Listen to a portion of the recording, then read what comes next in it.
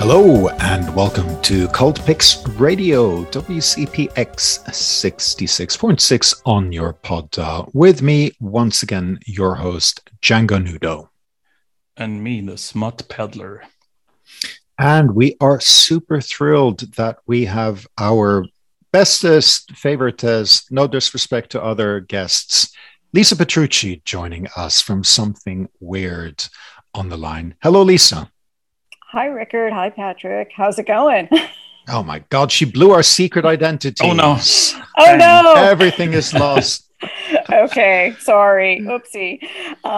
Thanks for having me. All is well. We have actually been up and running with Cult Picks for, is it 11 months now? We've gotten away with it for almost a year. So let's see if we make it to April. You know, if there's still a world, then we've not been blown sky high by then, because there's other shit going on in the world. But we're going to politely ignore that and focus on what is a very, very, very special theme week curated by Smut Peddler and with great insights from Little Lisa. So, Smut Peddler, do you want to reveal what the big reveal is this week? Yes, it's actually just part one of something that will eventually turn into 4 parts, I reckon, because we are talking about the mighty monarch of exploitation, David F. Friedman, who produced so many films that we are doing a David F. Friedman part 1 this week. We're going to do a part 2 later on this spring. And then we're going to add on all of the Herschel Gordon Lewis films he participated in. So I don't know how many titles we're talking about, but it's a lot. It's a David all F. Friedman. In one place. It's going to be great. It's a cavalcade. It's extravaganza. It's a David Friedman palooza. And as we are super conservative, we're doing this chronologically. So let's start at the very beginning. And the first film of his is indeed the first film of his, which is The Prime Time from 1958, which already then had all the hallmarks, I would say, or most of the hallmarks and the kind of traits and the kind of salacious stuff, or as much as you can get away with in the kind of late Eisenhower era. So talk us in to the film, Lisa. Well, what was interesting was that Friedman was working for Kroger Babb at the time that he was making this film. It was a company called Modern Film. And for anybody who doesn't know who the legendary Kroger Babb is, he was probably one of the greatest exploiters of all time when it came to exploitation films.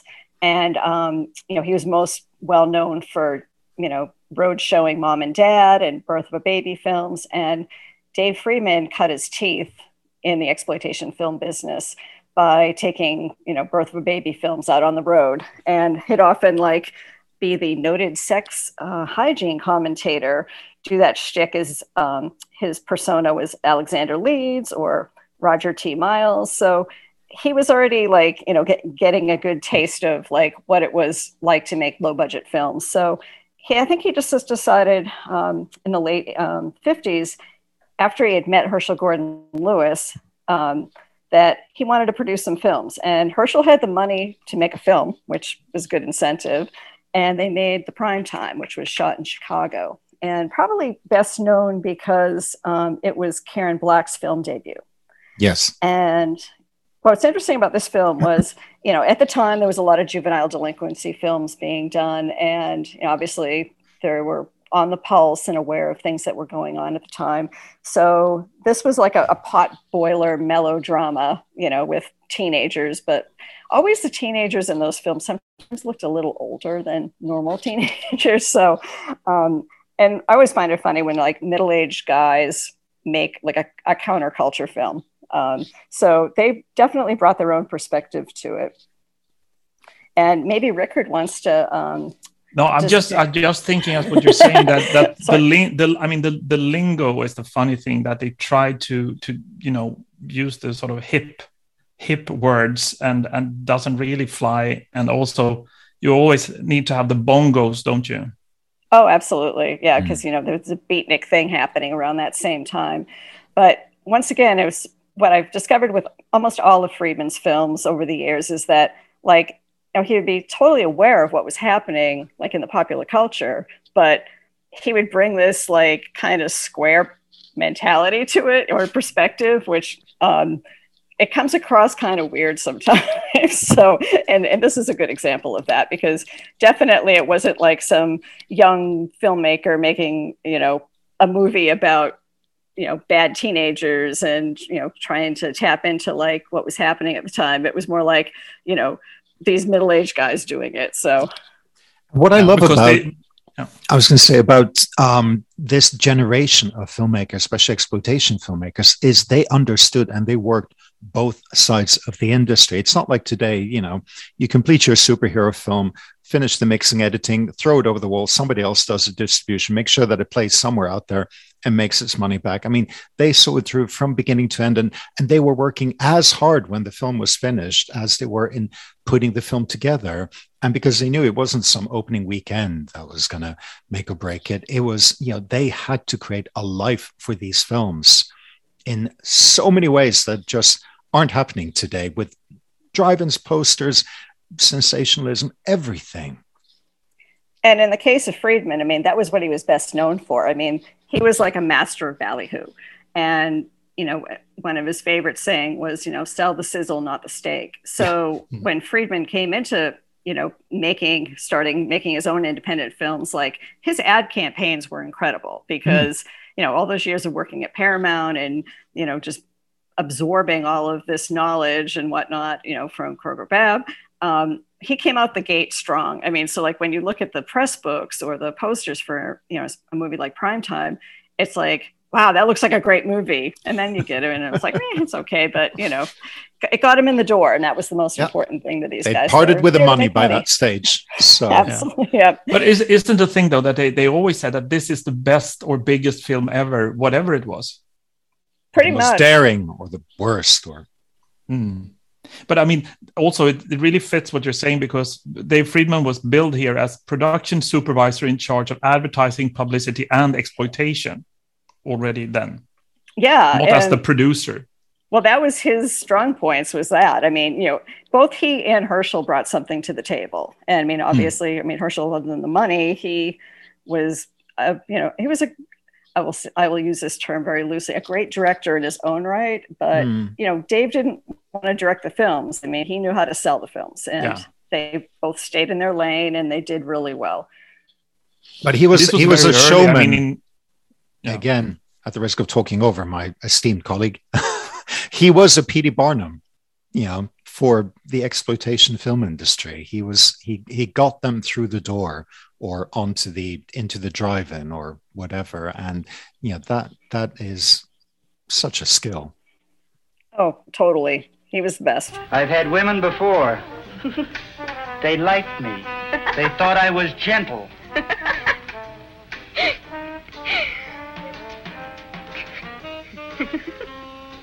You keep laughing like that, I'll slit your throat. Nobody laughs at me. Why not? You're nothing but a clown.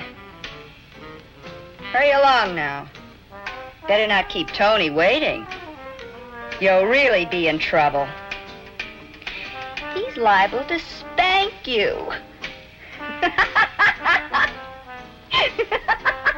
Go ahead. Laugh.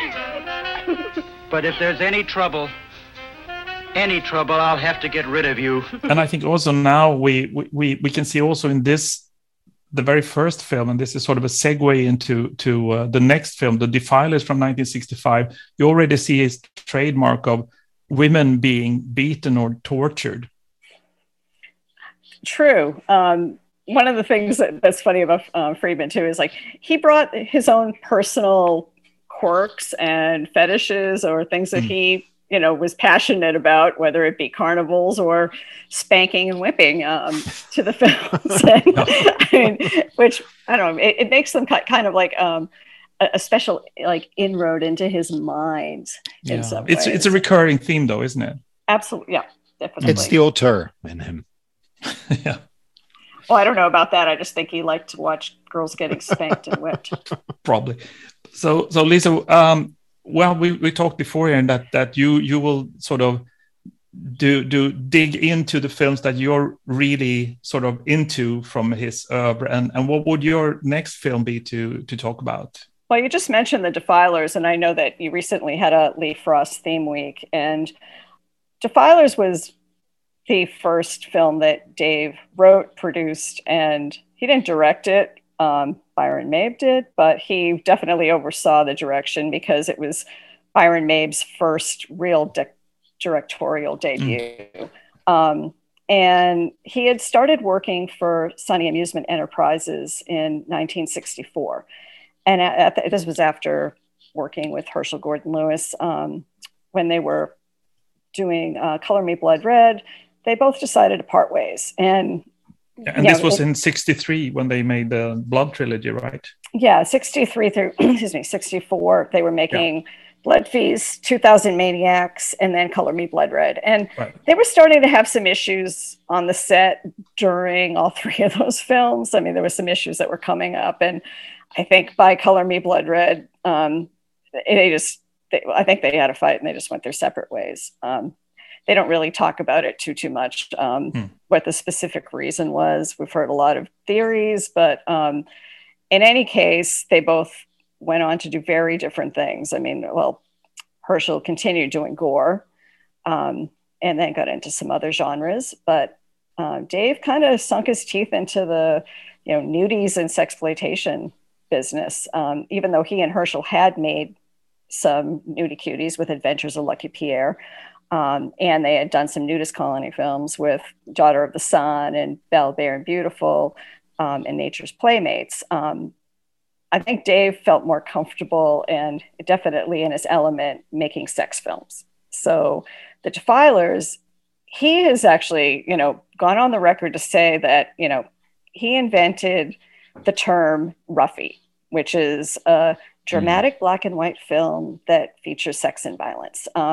He says that like Scum of the Earth, which was another film that he and Herschell did together, was the first roughie. There is some little bit of nudity in that, and very, very kind of tame. But The Defilers pretty much defined.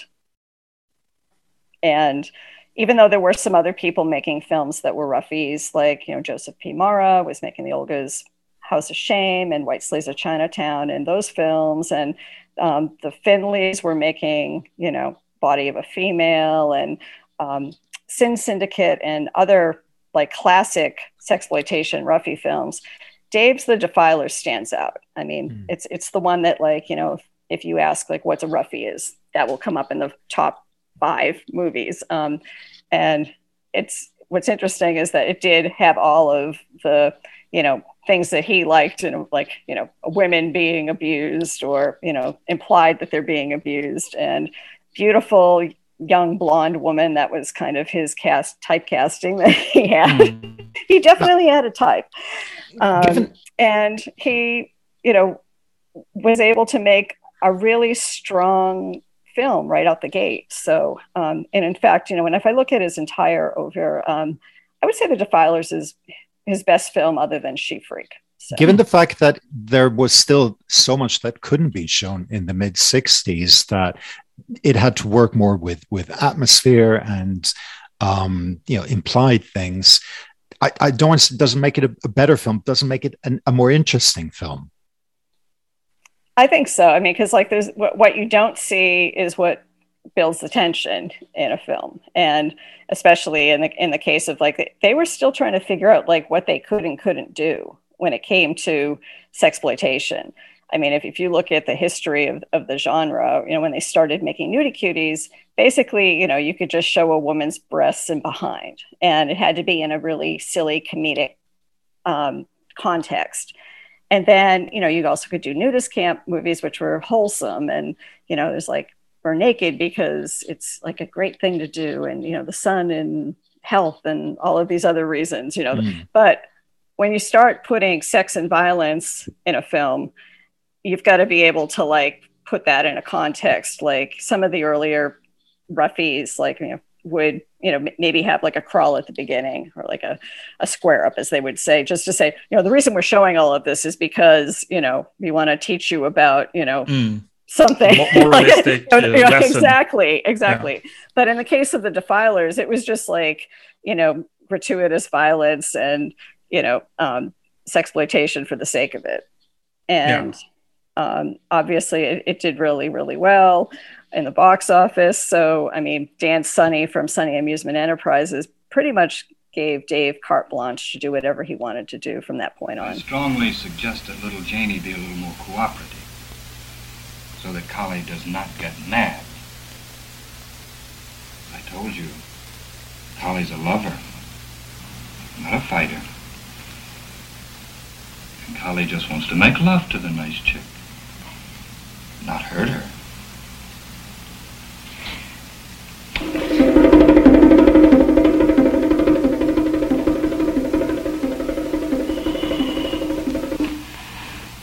So baby wants to play the scene rough. All right, that's okay. Because Collie likes to roughhouse himself. Then going into the next film from '66, The Notorious Daughter of Fanny Hill, that's also like part of his career, isn't it? The period pieces, the costume films. That must have cost a bit to make those costumes and wigs and stuff like that. Well, it was definitely a bigger budget film. Knowing Dave, he probably had access to the costume department at one of the major studios or a minor studio. And what was funny was a lot of the other, sexploitation film producers at the time, Harry Novak, a few of the others, were making historical sex dramas. And I mean, to me, they're really boring. Although the fact that, they're really beautiful and lush and, fun to watch, but the stories are just kind of big snore. But what stands out about Notorious Daughter of Fanny Hill was that there was a woman, she was a girl at the time, I would say, that Dave discovered on a beach in Santa Monica. She was like some kind of waif out there begging for change to get a hot dog or something. And Dave just thought she was gorgeous. And he's like, hey, have you ever thought about making any movies? And basically took her under his wing. And she became the star of Notorious Daughter of Fanny Hill. And her name was Stacey Walker. And she also starred in another film with Dave, Smell of Honey, Swallow of Brine. And I think out of all of his leading ladies, she stood out the most. And he was also the most, enamored by her. Mm-hmm. And sadly, she had a short-lived career, and there's lots of theories about why that was. And maybe someday I'll tell the real reason. I can't do it right now, as long as Dave's. There's reasons. So the Count de Sade has arrived. Very good. Let's show him in.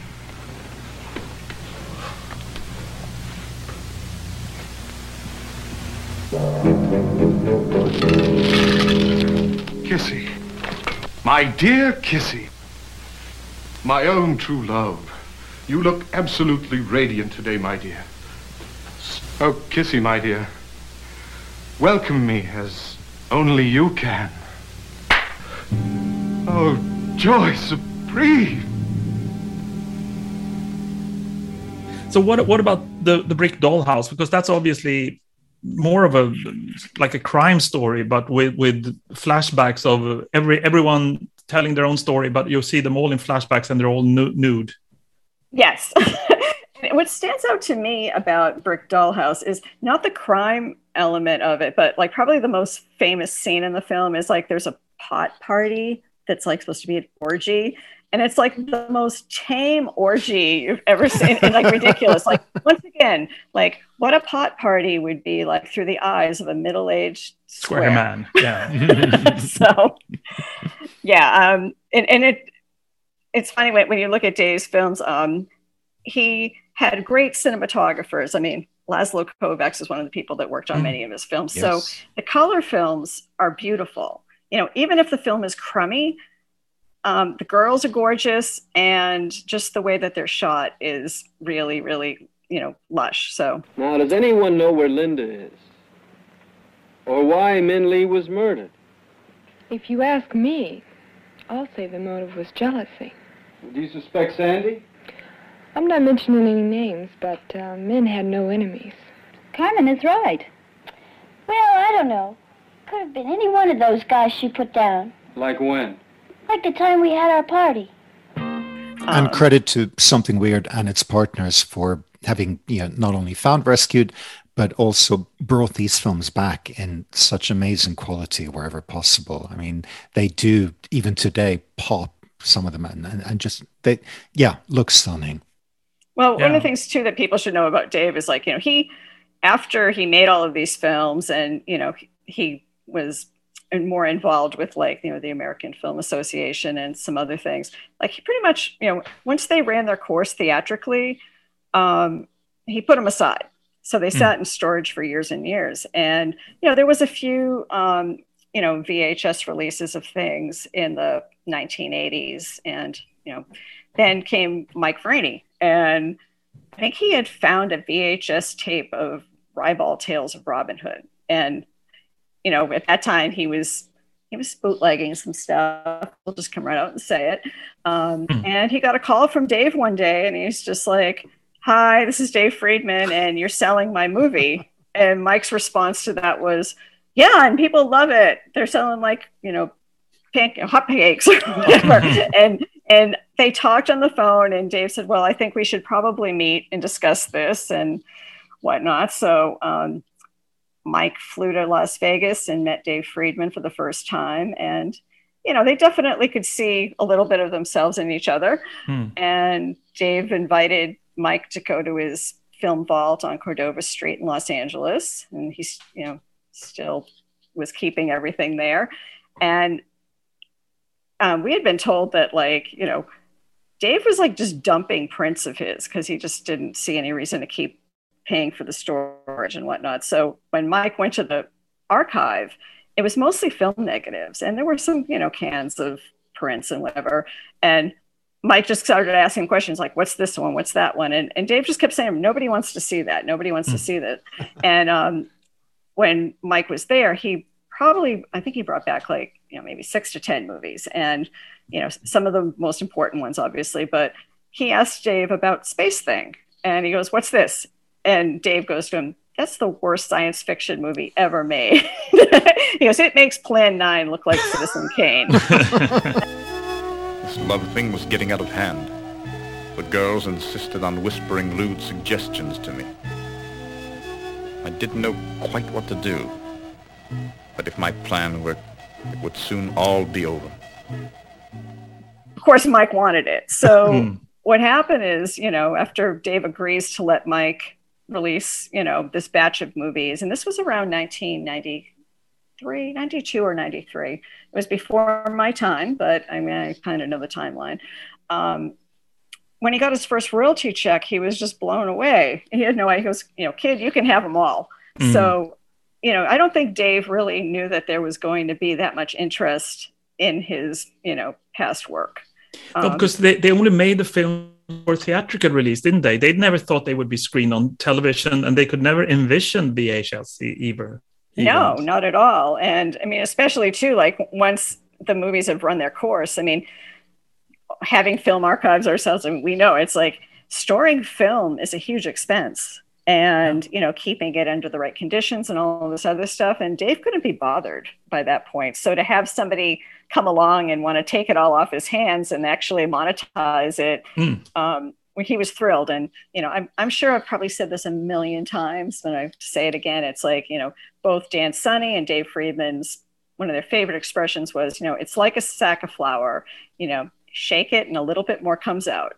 And that was the way they felt about the films. Like, these films had already been exploited, as much as they possibly could be, within the theatrical world.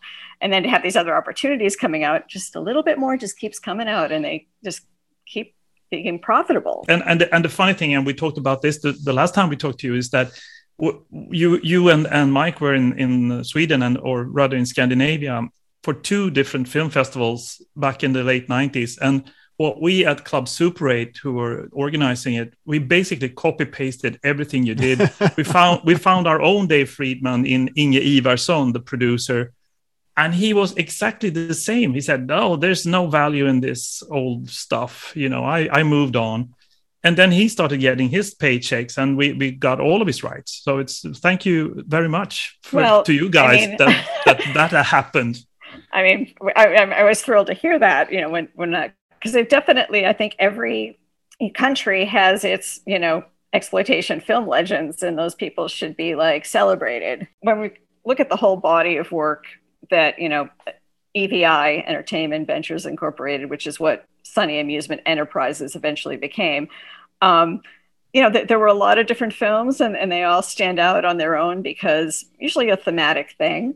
But what was I think probably the most remarkable thing about any of Dave's films is the trailers and the promotional campaigns. And like, he was the one who had the vision for all of the trailers, and it's basically all the best parts of the movies. And you almost don't even have to watch the movies; just watch one of those long Dave Friedman trailers, and they're just incredible. And I mean, he could make movies because he was making little tiny trailers. All the more appalling in crimson-stained color.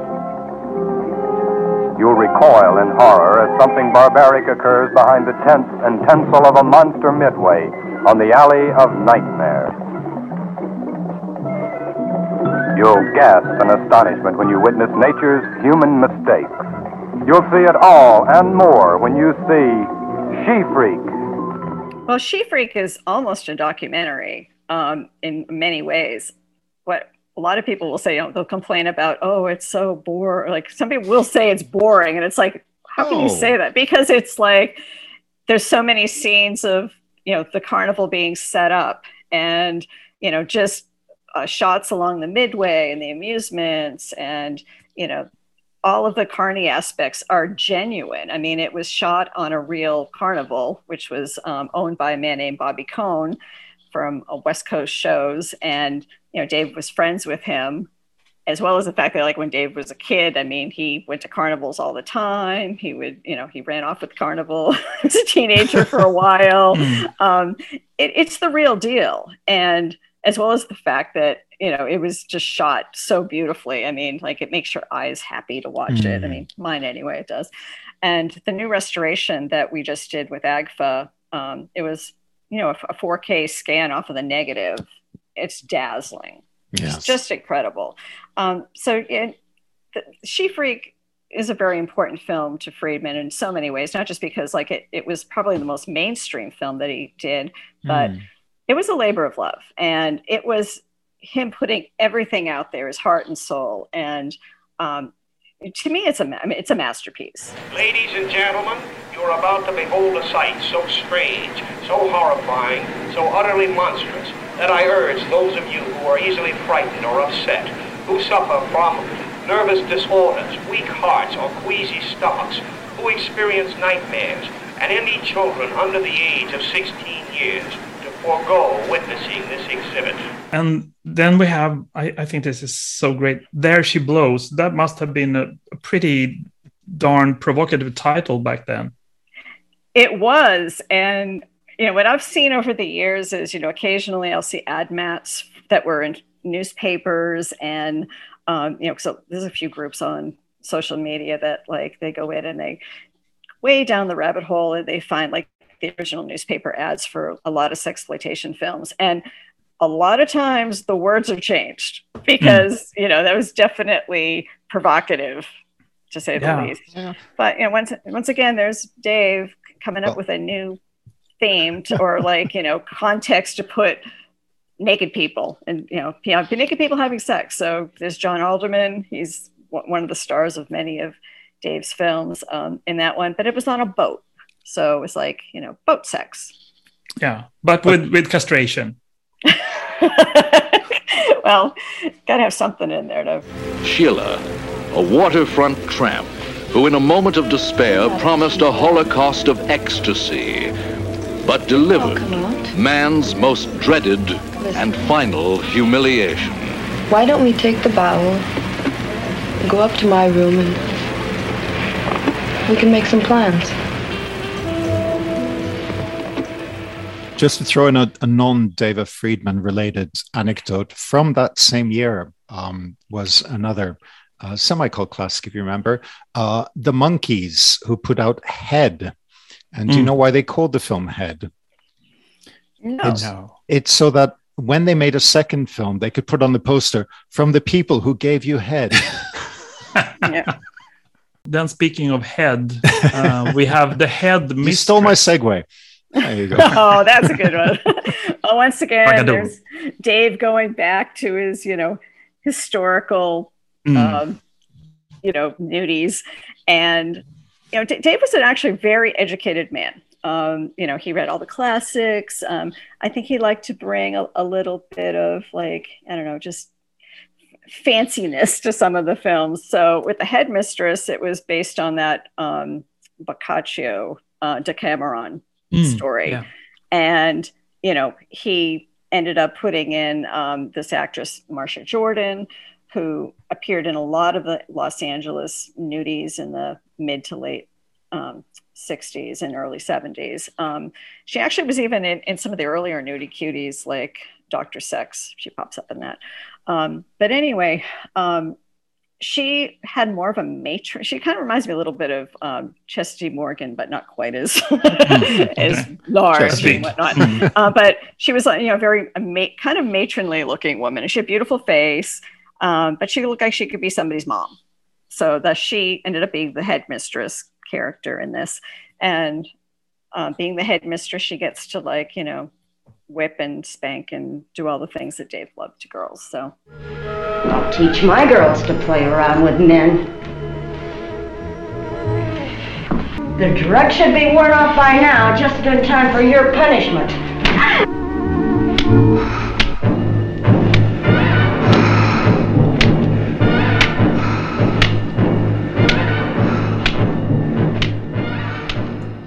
And then moving on, he produced at least 4 or 5 films in 1968, and I don't know, the sort of Western sexy movie.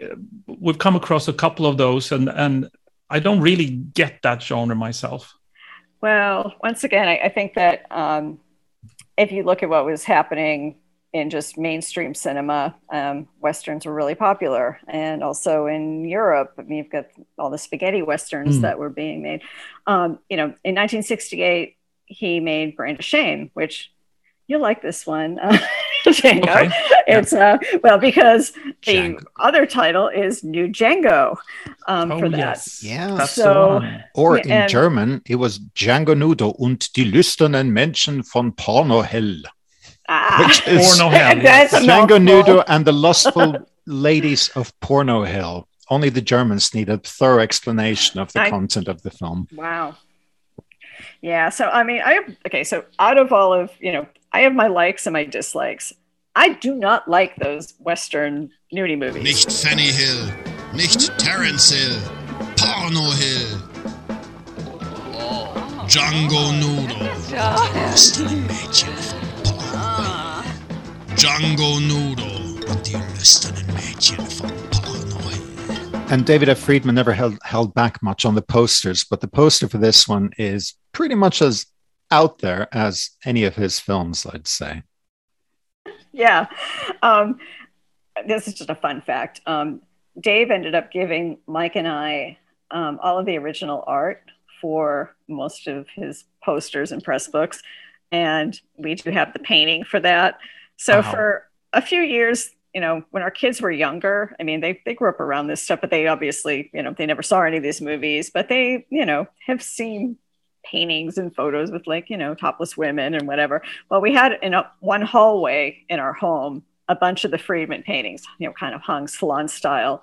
And they'd go in the hallway and just laugh. They thought it was really for they'd point and laugh. And I'm like, maybe we shouldn't have this up here. Their little friends are going to be seeing this. And it's it's film history. That's the way we look at it. So and they grew up to be open-minded people. Yes, very much so. And they didn't turn into degenerates. Yeah. And, also in 1968, once again, another historical film, he made Lustful Turk, about an 18th century harem.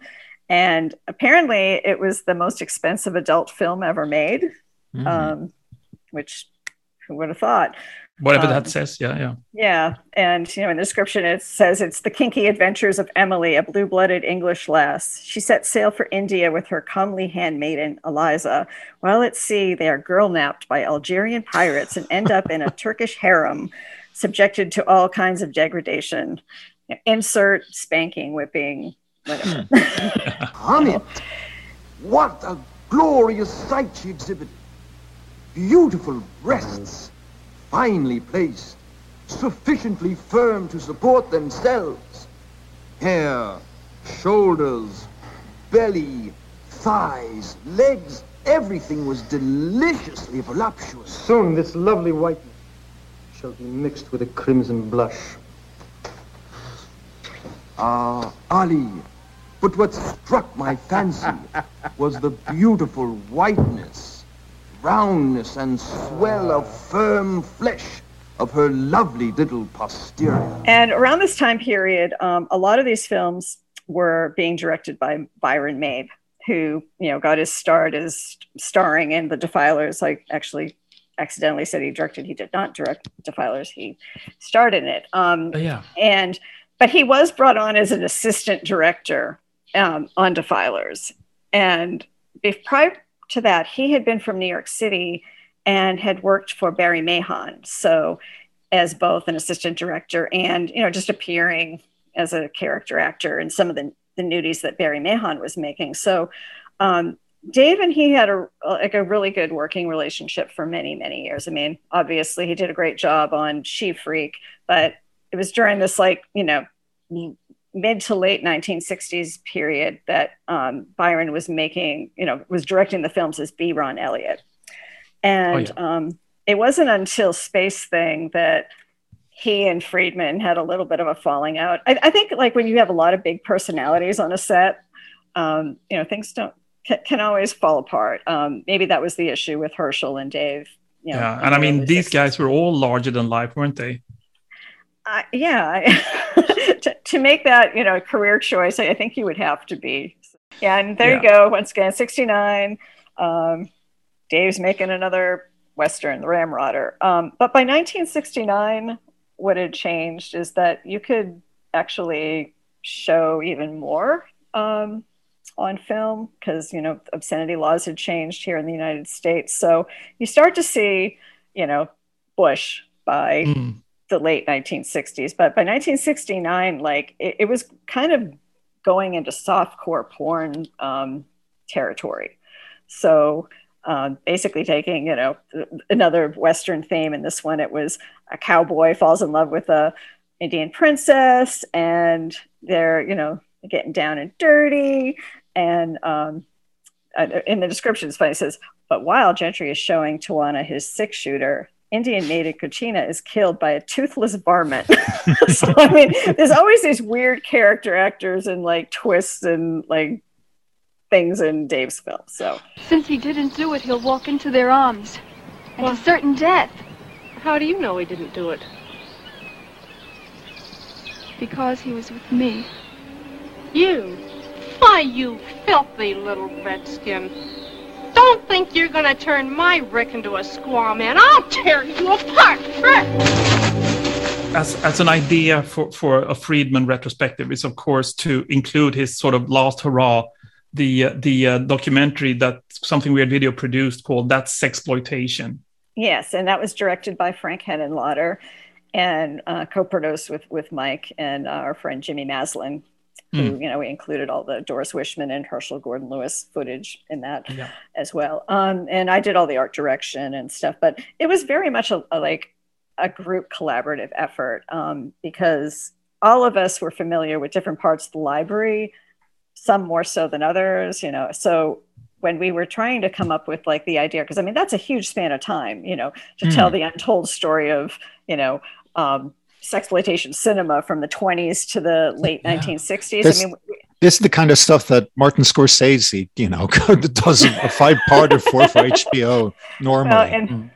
And of course, the first draft of it was 5 hours long. And, I wish I'd seen that. I'd love that. What do you cut out? Because that's a huge amount of time. But what we loved about that film, it was the last thing that we did with Dave. And, he had been having many health problems for like a few years. I mean, actually the decade after we had gone to Scandinavia for the Something Weird Film Festival. And, in and out of the hospital for different things, just old age, he was in his 80s. Sure. That was to be expected. But he had been in a coma right before this documentary, and we didn't think that he was going to be with us. And he came out of it. And if when you're watching it, it's kind of hard just because, he's not his same robust, self that he had been in the past. Although, I mean, he's sharp as a tack, and, he talks about all of these errors as if he was there. I mean, sorry, Dave, but you were a child in the 1920s when some of those films were. But I mean, he's super sharp, and his memory is perfect, and also the way he speaks. If you didn't know him or had met him, you wouldn't think he was ill or anything.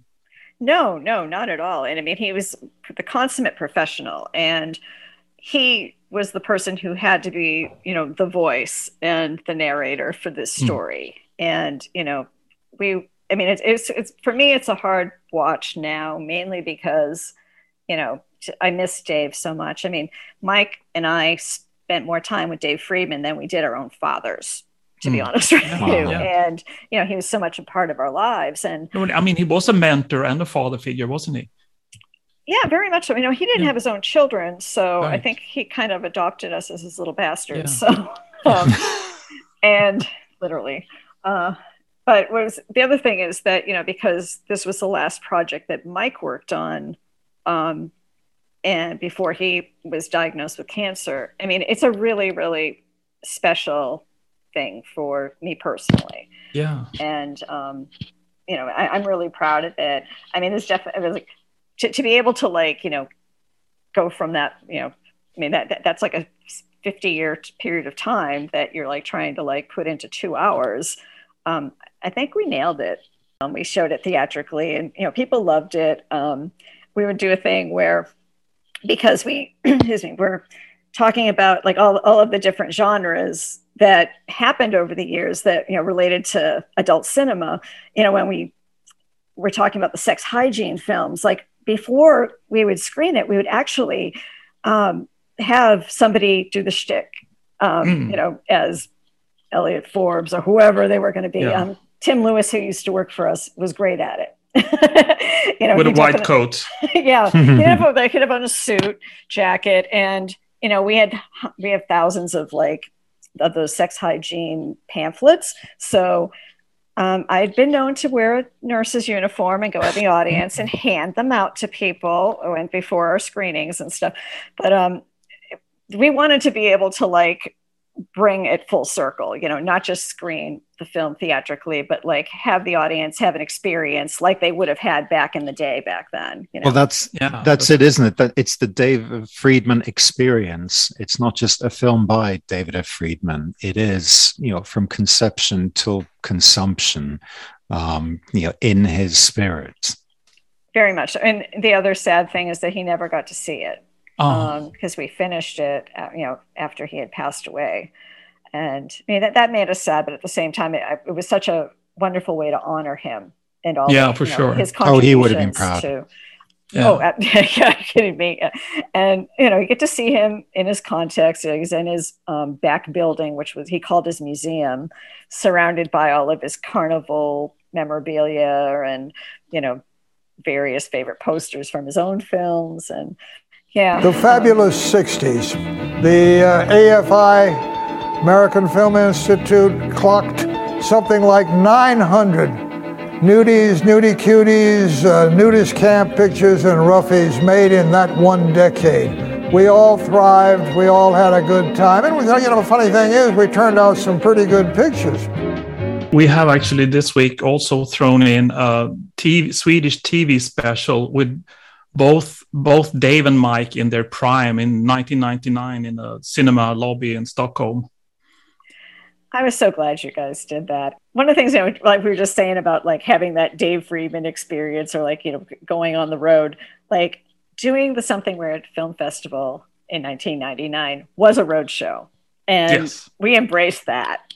And you guys like stepped up. It was really amazing. I mean, doing a spook show, having Dave introduce his movies, all of the panel, anything like related to it. It just, once again, just went back to how these films were originally shown.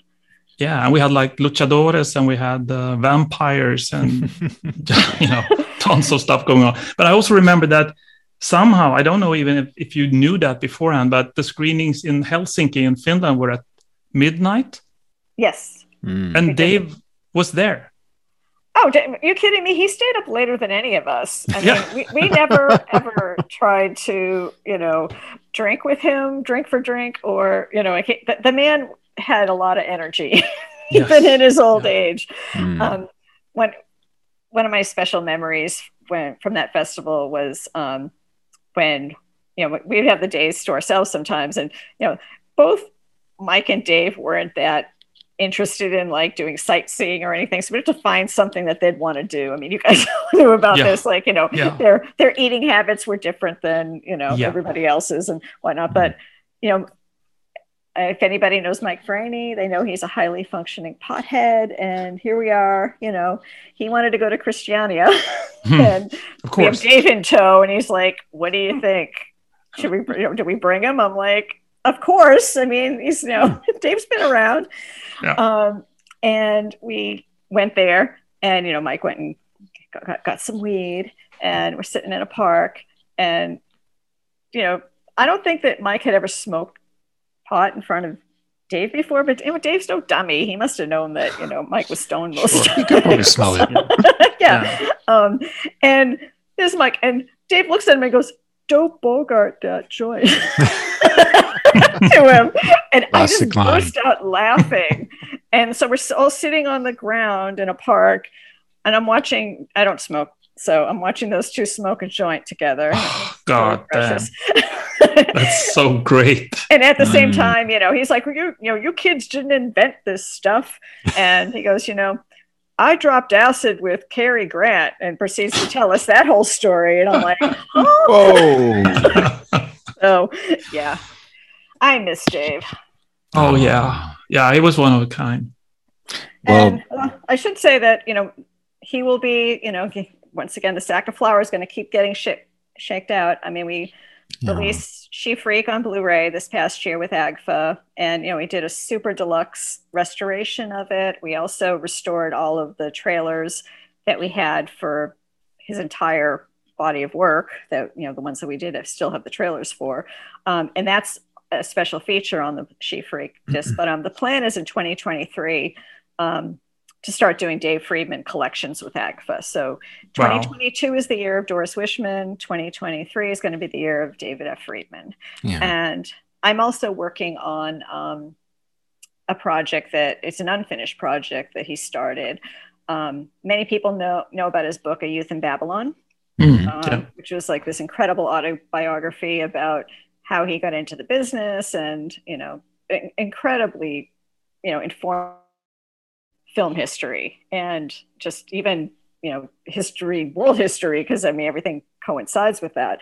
But it ended in 1964 is where he takes the book to, and he was going to start another book, and he did. He wrote a book called Kings of Babylon, which picks up at 1964 and goes all the way, to the early 70s. Well, Dave lost the manuscript. Oh. No, I know.